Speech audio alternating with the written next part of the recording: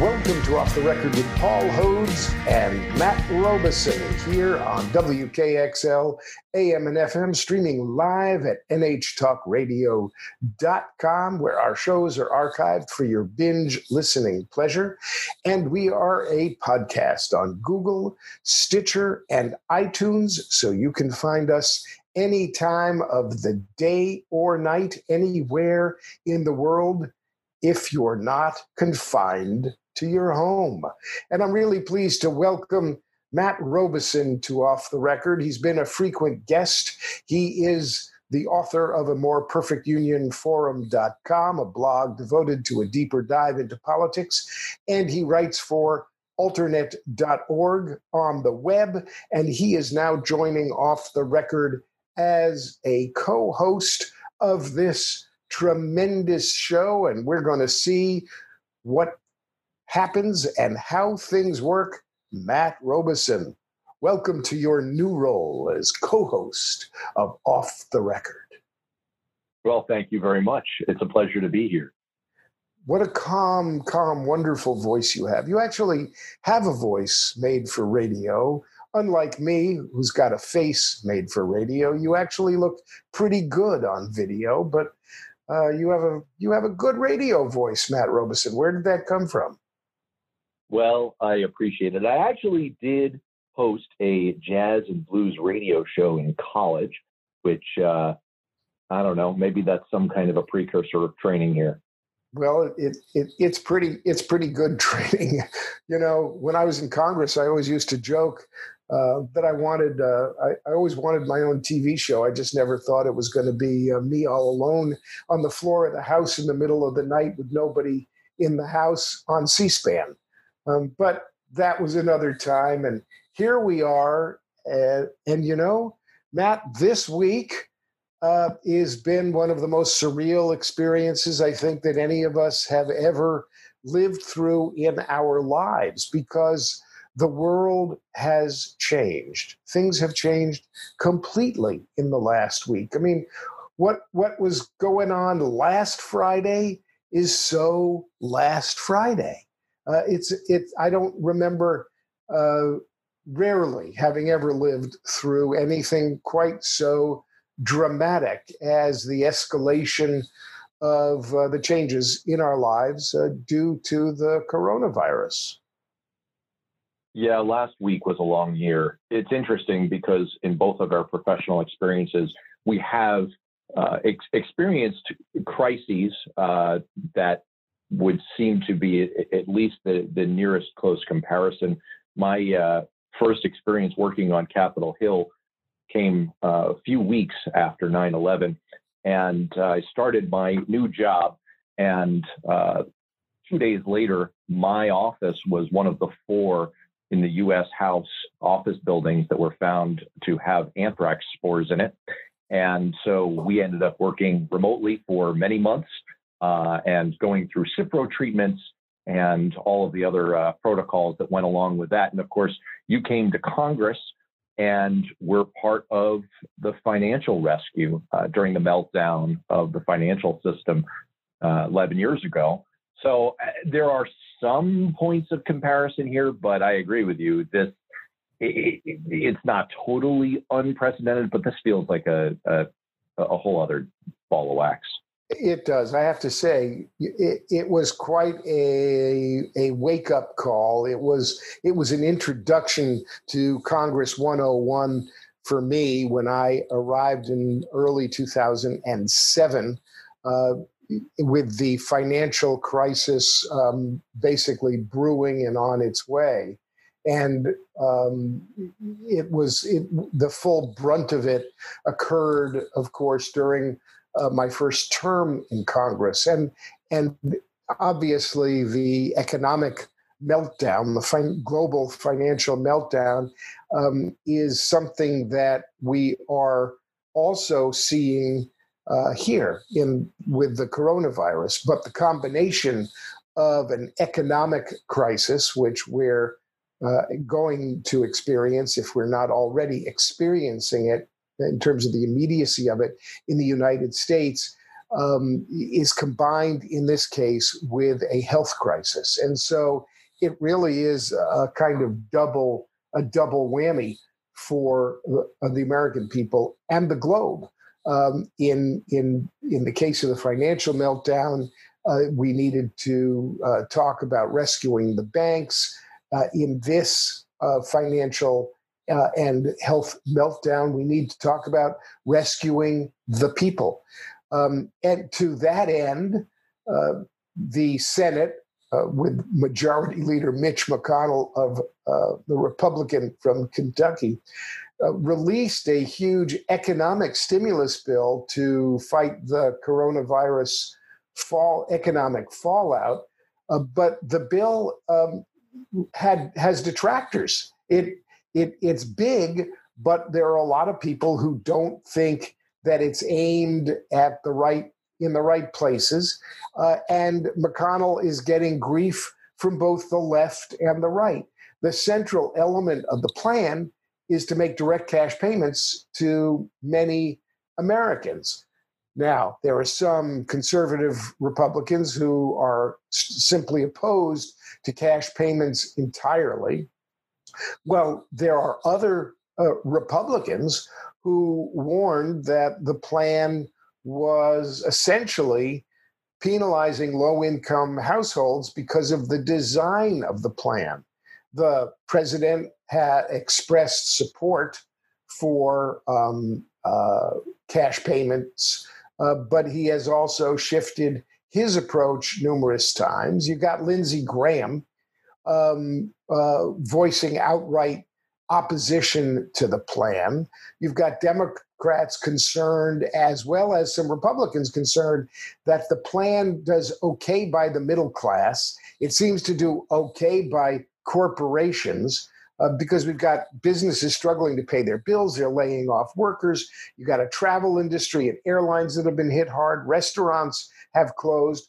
But a lot of people feel that the hundreds of billions of dollars that McConnell wants to send to the American people, which would be $1,200 for adults, for many families, $500 per child, and $2,400 for families filing jointly, would, however, not be at the same level for the very poorest families, theoretically, those who need the most help, because it would be tied to the level of your federal income tax liability. So this is a plan that is fraught with problems. And one thing Lindsey Graham has said that I agree with is that folks don't, a one-time check is okay, but what people really need is going to be income, because from the medical standpoint, what I've heard, and you've got a doctor in the house, Robeson, so you can tell me if I'm wrong, but there are reports that say the peak of these infections that we're going to see are not going to be seen for 45 to 60 days, and that the effects of this effort to contain, mitigate, deal with the coronavirus could last for months. In that scenario, what does a one-time check do for people? Well, it's a great question. I think that there's a lot to unpack, and all of this is moving quickly. So the caution here is that since people consume audio content these days on kind of a rolling basis from home and over podcasts, the situation may have evolved from the time that we're recording this on Friday the 20th. But the base of the plan, the core of the plan of making some kind of direct cash payments in concept is broadly supported. And that's a good thing. There is some basic economic Keynesian stimulus justification for taking this kind of approach. As you noted, there are some detail issues that are consequential and do need to be worked out. I'd also point out that a core part of the base plan that's been put forward is a $300 billion program for small businesses through an interruption loan program. That seems like a really critical element and the kind of thing that, to your point, could have rolling benefits if this crisis continues through the summer, through the fall, which it does seem, we don't know, but it does seem that there's a reasonable probability that that could happen. Ezekiel Emanuel, who is a public health expert and the brother of Rahm Emanuel, wrote a piece in the New York Times this week that was very helpful in laying out his view, the probability that the crisis could unfold in waves.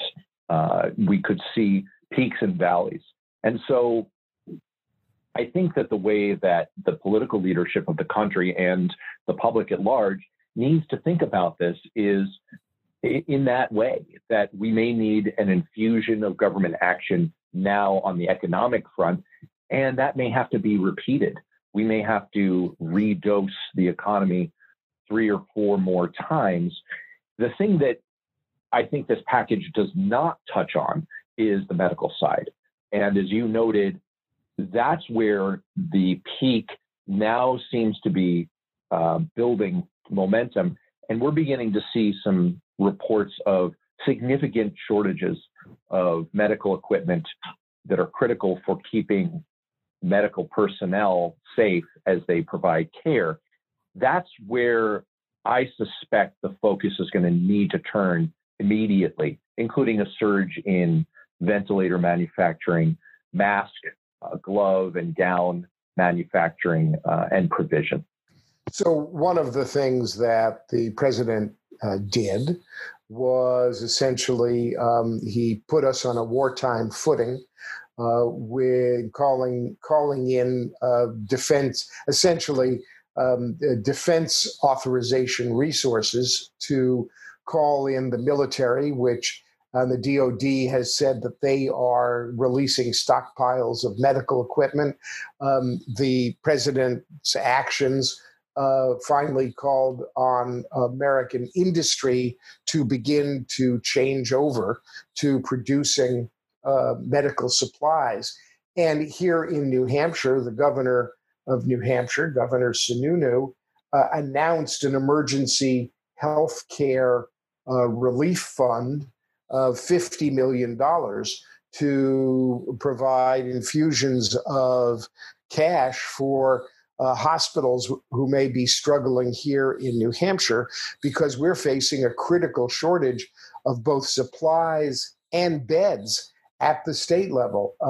Here in New Hampshire, as of this morning, there were 43 cases confirmed of COVID-19.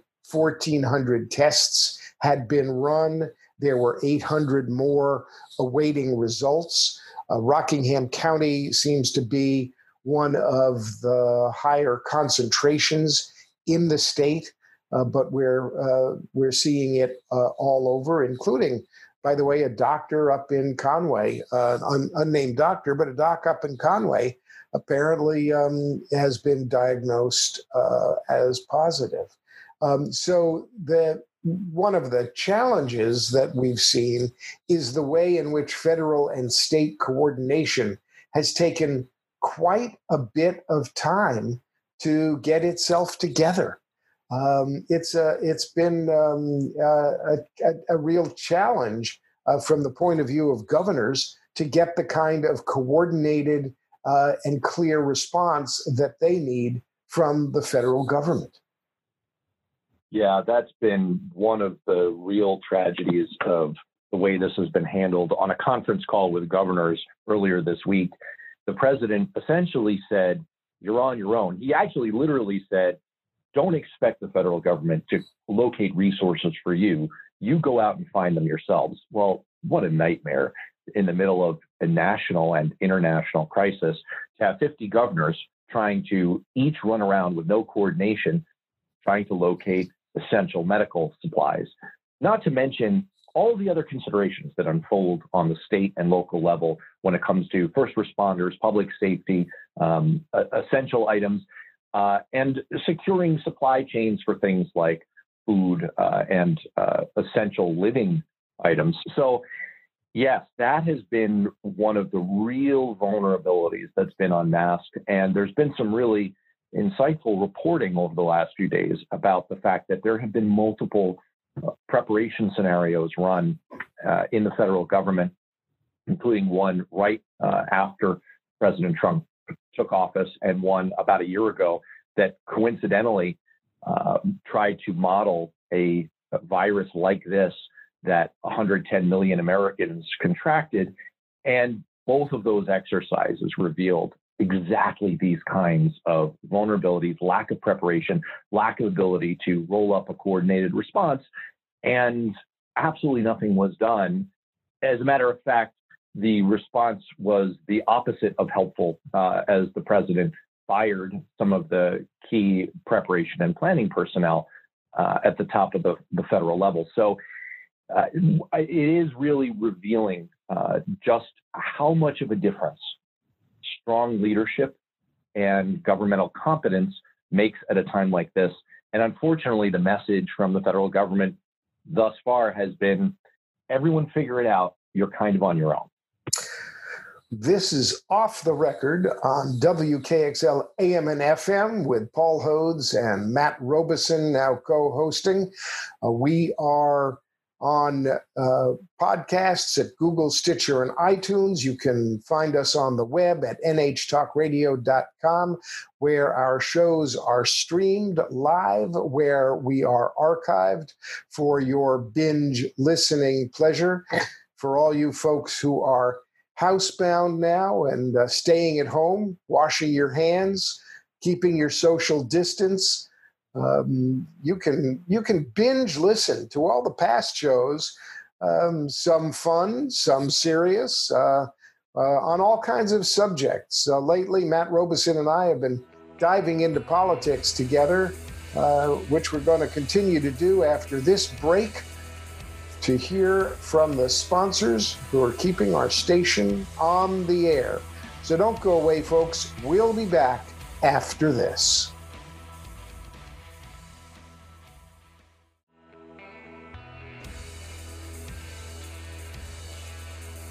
We're back. It's Off the Record with Paul Hodes and Matt Robeson here on WKXL AM and FM, streamed live at nhtalkradio.com.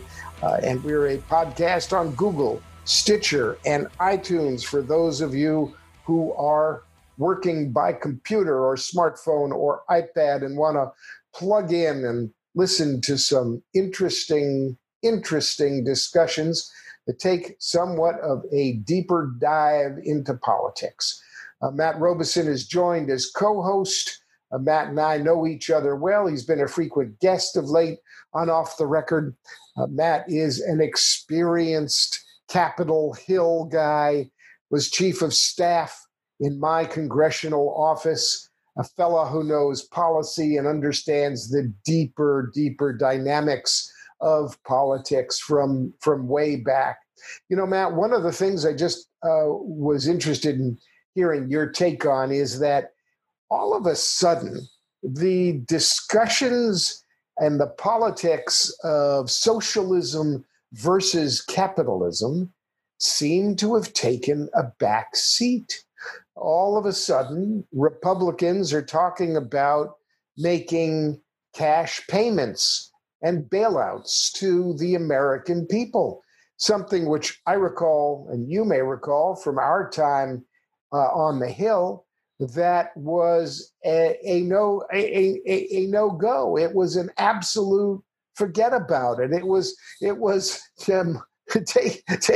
can take your bailout and shove it up. You know, it was nowhere. And now the Republicans are scrambling to put a cash bailout in place. The Democrats would prefer to see that that bailout goes to the people and not corporations. But President Trump, the Trumpty Dumpty, the great orange Cheeto, has come up with the ultimate socialist idea. He is talking about and has floated the idea of a government takeover of corporations, a government takeover. That's right, folks. You heard it here. A government takeover of corporations. What is he talking about? He is talking about the federal government taking a stake in private companies. He thinks it's a way to protect taxpayer investments in firms and ensuring taxpayers potentially benefit when a company recovers. But that approach is a little bit controversial. I'm wondering whether anybody in the Republican pantheon is actually paying attention to that kind of proposal, because I can't imagine anybody who calls himself a Republican president talking about taking essentially investing in having the government invest in private companies. That kind of sounds like socialism. Well, it's interesting, as you point out, that we've entered a time where clearly, look, Mitch McConnell, Senator McConnell, the Republican Senate leader, the majority leader of the Senate, has made clear for a long time that his top priority is his own partisan agenda. He came out and said that the number one priority when President Obama was elected was to make him a one-term president. Nothing about the good of the country, nothing about serving the people, nothing about serving his constituents. It was about making President Obama a one-term president. And the flip side of that has now kind of come to the fore in the last few weeks, that it's become apparent that we are going to need an unprecedented level of stimulus to keep the economy going. And I'm not trying to make this an overtly partisan statement about McConnell or Trump or the Republican Party, but I am confident that the politics of this has certainly entered the minds of the people putting forward, as we were discussing in the first segment, what is a classic Keynesian stimulus of putting money directly into people's hands, and in fact was the centerpiece of Andrew Yang's presidential campaign. And it is kind of interesting from a larger standpoint. It used to be, at least the concept was, that your political identity, your party, would follow from your ideology, perhaps your views on policy. And that script has flipped in the last 15 or 20 years as we've entered this phase in American politics of tribal politics, of negative partisanship. Now your ideology and your policy follow from your political identity. Just look at Republicans and trade policy. Republicans have, as a matter of principle, for a long time generally been the party of free trade. When the leader of their party was determined in 2016 through their nomination process and announced that he had a very different view on trade, all of a sudden the Republican position on trade flipped. And you're seeing the same thing happening with the policy you were alluding to about the federal government taking a stake in private companies. It just goes to show that nowadays, especially with this president, ideology, policy, they're all flexible. It's all about what team you're on first, not necessarily the principle of what you believe in or the prescription that you think is best on economic grounds. Well, one of the places that the kind of traditional separation between Democrats and Republicans is evident is in the proposals that are on the table from the Senate Republicans, where legislation has $50 billion in loans and loan guarantees for airlines, $8 billion for air carriers, $150 billion for other, quote, eligible businesses. And the Democrats are demanding that any firms that receive bailout funding put reforms in that Democrats have long sought immediately, which include a $15 minimum wage and an end to stock buybacks. The GOP, the grand old party, insists that their proposals mean that no officers or employees of firms who receive emergency loans will receive an increase in compensation above $425,000 until after March 1 of 2022. So we are we are seeing some of the traditional lines of Republicans helping big business, Democrats looking to help small businesses and slam through some long needed reforms that really create ideological fault lines along with this stimulus. And at the same time, you had Rand Paul, who basically held up any action on this for almost a week single-handedly, as the Senate can do. So there, and a lot of folks are looking at the president and seeing that he turns his eye towards what's good for the president and what's good for his reelection in the same breath or before he's breathing anything about relief for the American people. Now, some of the interesting polling that I've just seen shows that a majority of Americans are approving of the way President Trump has been handling the crisis, despite the fact that many folks are seeing a too little, too late approach of a fractured approach at the top, which demeaned and diminished the possibility of just the kind of challenge that we're seeing now, who downplayed the risks, who said this thing would be over, who did not take the kind of action that they could have taken when they should have taken it.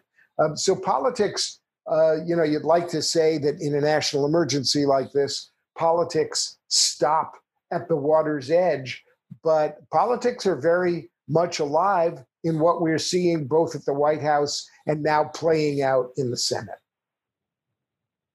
They are, and I think that this is an area where Democrats need to be really careful. There was an interesting article put forward in Politico by Michael Grunwald, who was arguing that right now, Nancy Pelosi and the Democrats, in his words, have Trump over a barrel. They hold the leverage. And they were drawing a historical analogy, Grunwald was in the piece, to the situation in 2009 with the financial meltdown. And he pointed out that at the time, in order to get a stimulus through the Congress, they needed 60 votes to break a Republican filibuster in the Senate.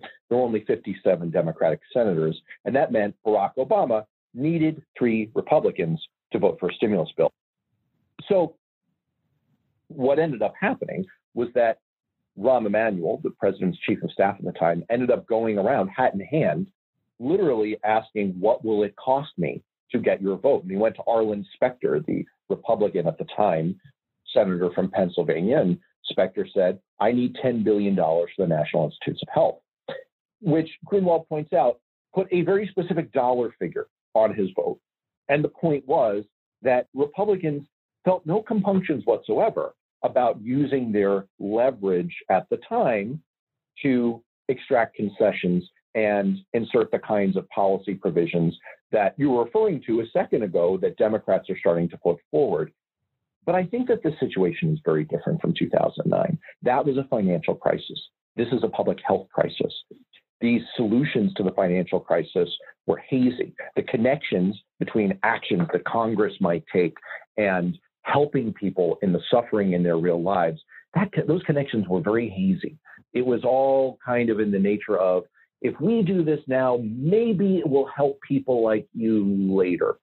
And so as you lived through, as you experienced, that's why there was such a powerful backlash to the TARP program, which, by the way, turned out to be highly successful, but was flawed. And we did see some of these problems with executive compensation and companies not necessarily using the money for the best purposes. But this situation is different. In a public health crisis, there's an immediacy. People experience illness. They get people around them getting sick and dying. And there's a much closer connection between Congress wants to put cash in your hands now to keep you in your apartment, keep you in your home now. Those are the kinds of things that people really need. I think Democrats are really playing with fire if they try and stray too far outside items that have a direct connection to the crisis. So if they want to ensure that there are no stock buybacks, there's no excessive executive compensation that comes from federal aid, I think people will get that.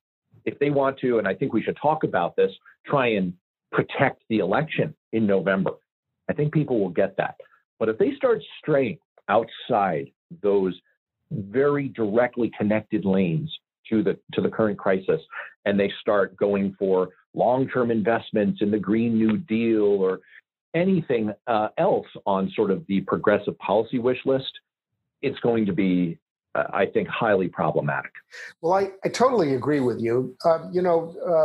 Majority Leader Schumer and House Speaker Nancy Pelosi issued a statement, and in it they basically talked about kind of fundamental democratic concerns, the concerns of the Democratic Party, saying that they were united in their commitment to prioritize worker and healthcare concerns. They called on the administration to take bold action, and I'm quoting, to help workers and small businesses first by greatly increasing unemployment insurance and Medicaid, making massive investments to help small businesses survive, expanding paid sick and family leave, and putting money directly into the hands of those who need it most. So from the Democratic playbook, they would this really for them is about targeting.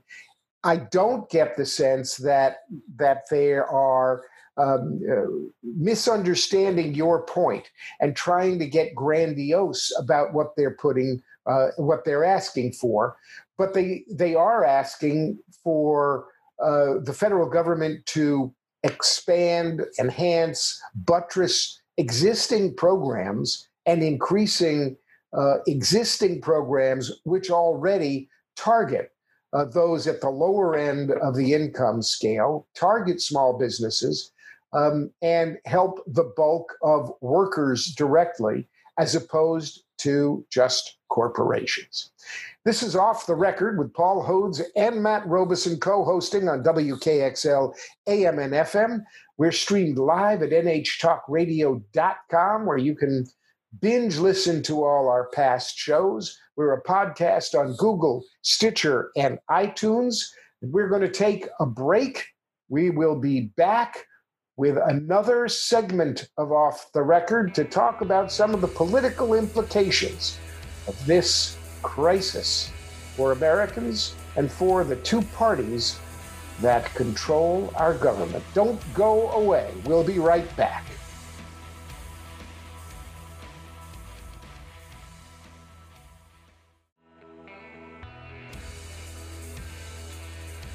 We're back. It's Off the Record with Paul Hodes and co-host Matt Robeson here on WKXL AM and FM, streamed live over the internet at nhtalkradio.com. And we are a podcast on Google, Stitcher, and iTunes, where you can listen to us day or night from anywhere you are hunkered and bunkered down during the coronavirus pandemic crisis, because that's what it is. It's a bit of a crisis. And actually, this is our first show in which Matt and I are both remote.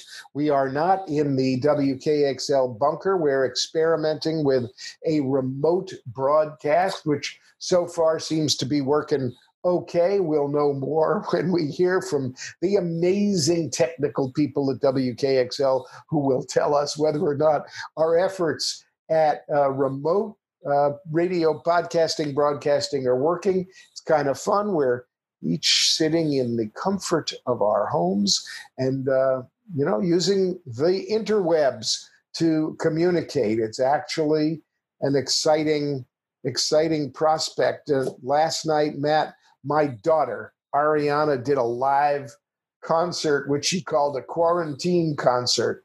So there were, multiple folks who checked in and watched and listened to a live coronavirus concert. And in fact, that's happening all over the country as artists and folks in the entertainment industry are scrambling. And I have to say, the entertainment industry is being particularly hard hit. Restaurants and bars have closed down.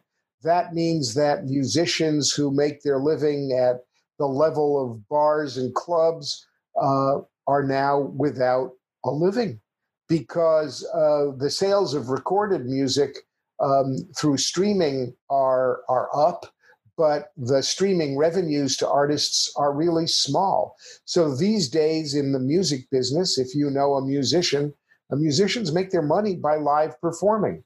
Live performances are shut down. Venues are shut down. So the crisis is really brought home, to those of us who at least even part-time are in the entertainment industry. I'm a musician. I go out and play. I have nowhere to go and play.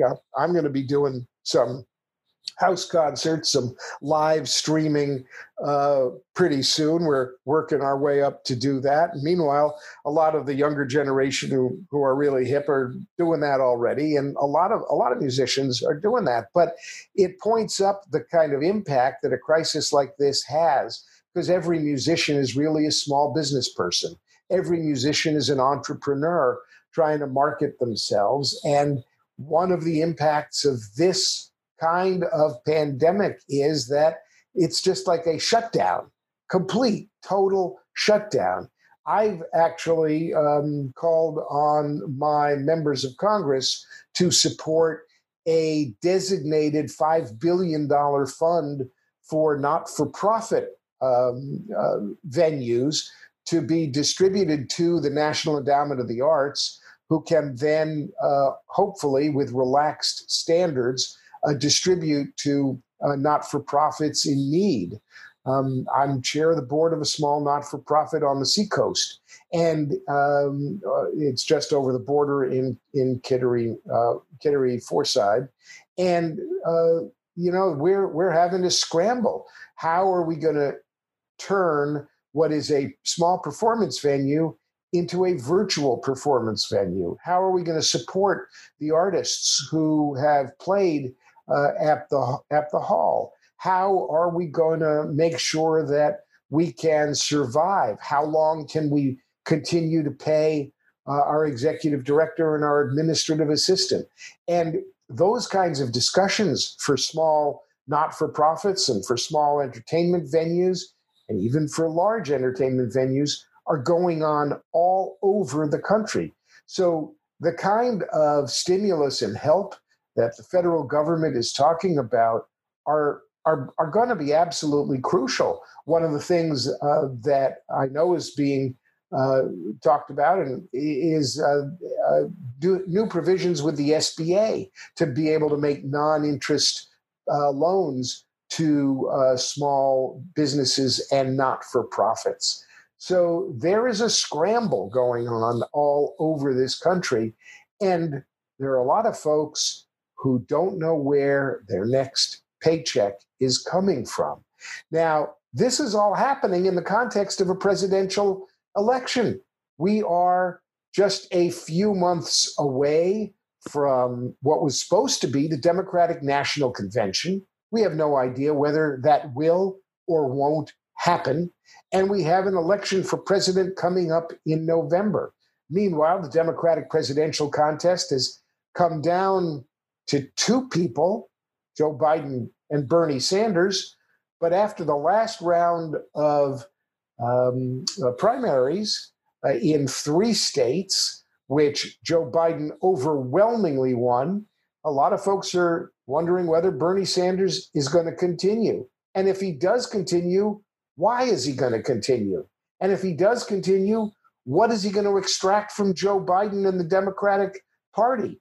And should he continue? Or is it time to go belly up and say our movement accomplished a lot in terms of creating policy points for discussion in the party? We've moved the party left. We're not going away, but I recognize that Joe Biden is now the presumptive nominee. And if there ever was a time for unity in the party where one person could then speak as leader of the party, It ought to be now. I'm giving up and giving up to Joe Biden. But Bernie so far doesn't want to do that. And I know that a lot of the people who follow Bernie and have been adamant supporters don't want him to. What does it mean for the Democrats?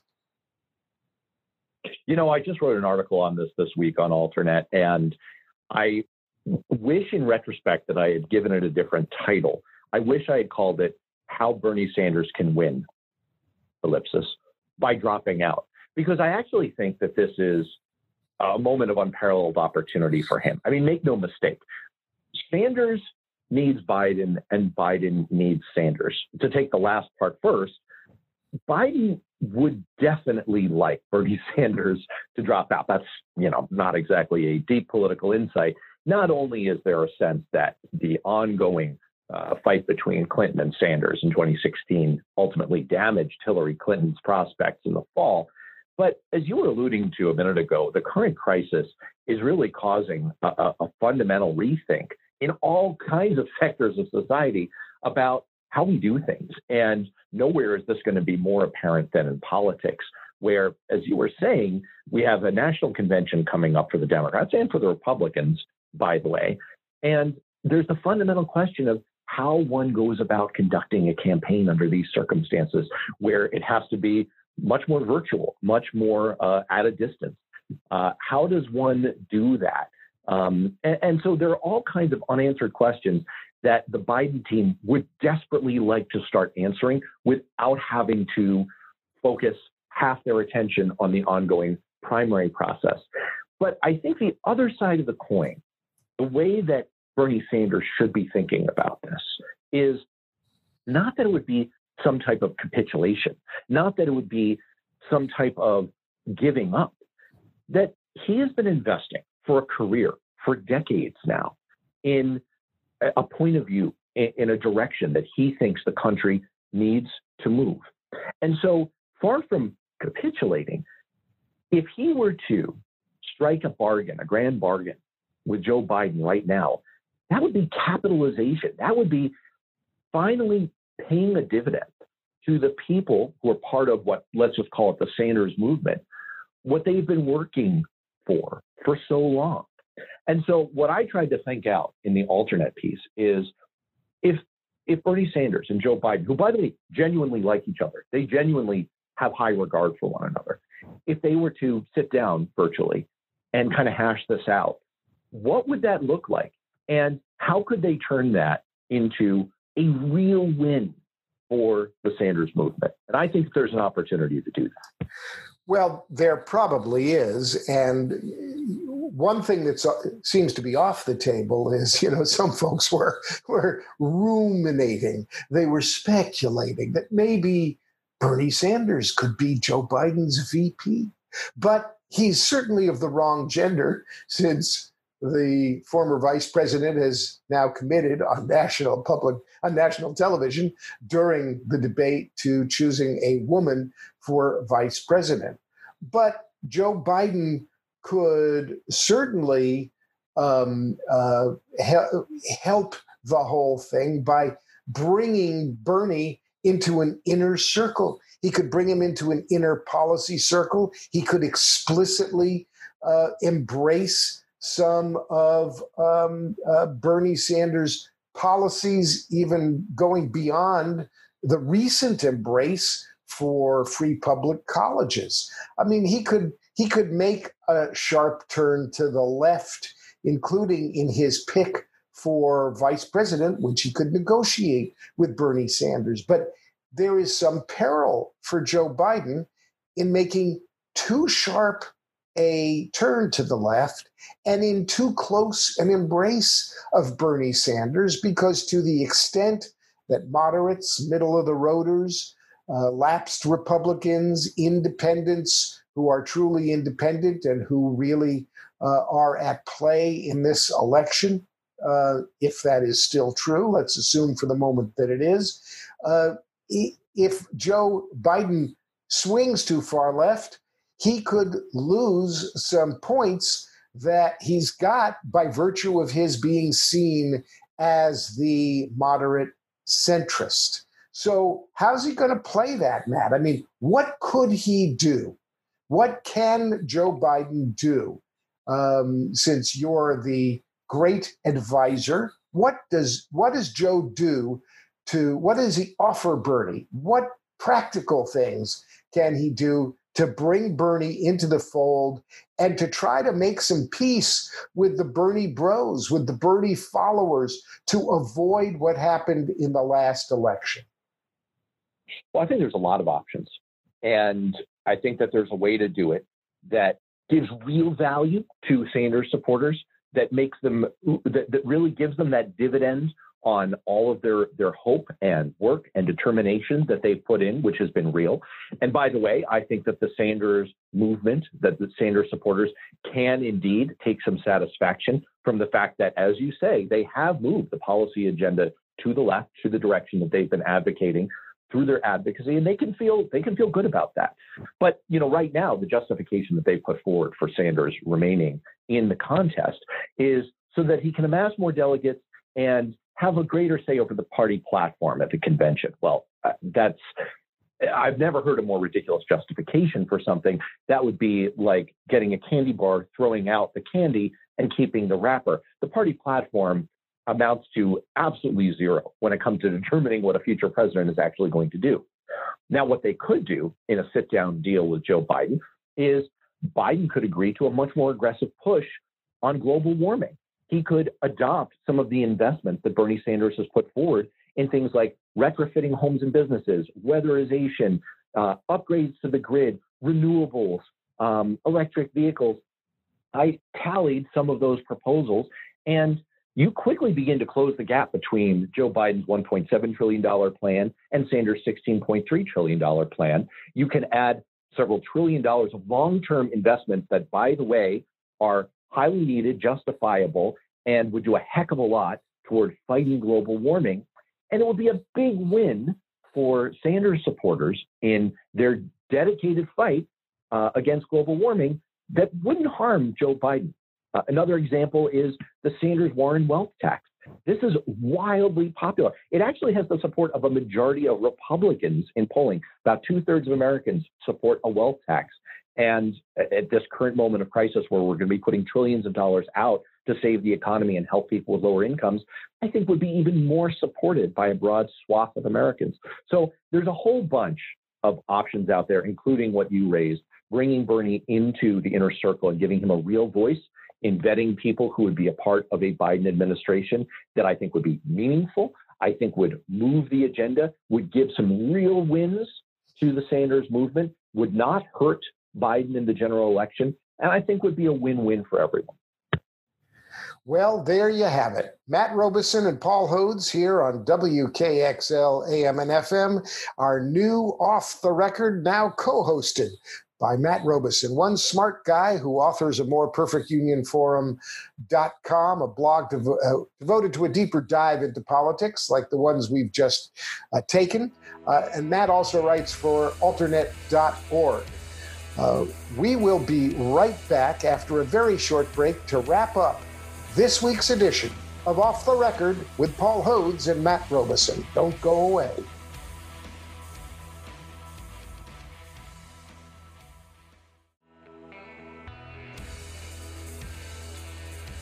We're back. It's Off the Record with Paul Hodes and Matt Robison on WKXL, streamed live at nhtalkradio.com. We are a podcast on Google, Stitcher, and iTunes. And this week marked the beginning of a new phase for Off the Record, co-hosted by my good friend and smart guy, a guy I rely on for all kinds of insight, Matt Robison. Matt, I'm so glad to have you as a co-host on Off the Record. It's great to be on and looking forward to doing more of it. We will do more. We took a dive into the coronavirus and some of its political implications and what the policy means. It's kind of time for head scratching. Democrats are pushing help for the small folks, and Republicans are pushing help for the big corporations. Somewhere the twain may meet in time to actually help the country. We talked about the political implications. of the current Democratic race for President of the United States. It's Off the Record with Paul Hodes and Matt Robeson on WKXL AM and FM. Thanks for listening. We'll be back next week with more Off the Record.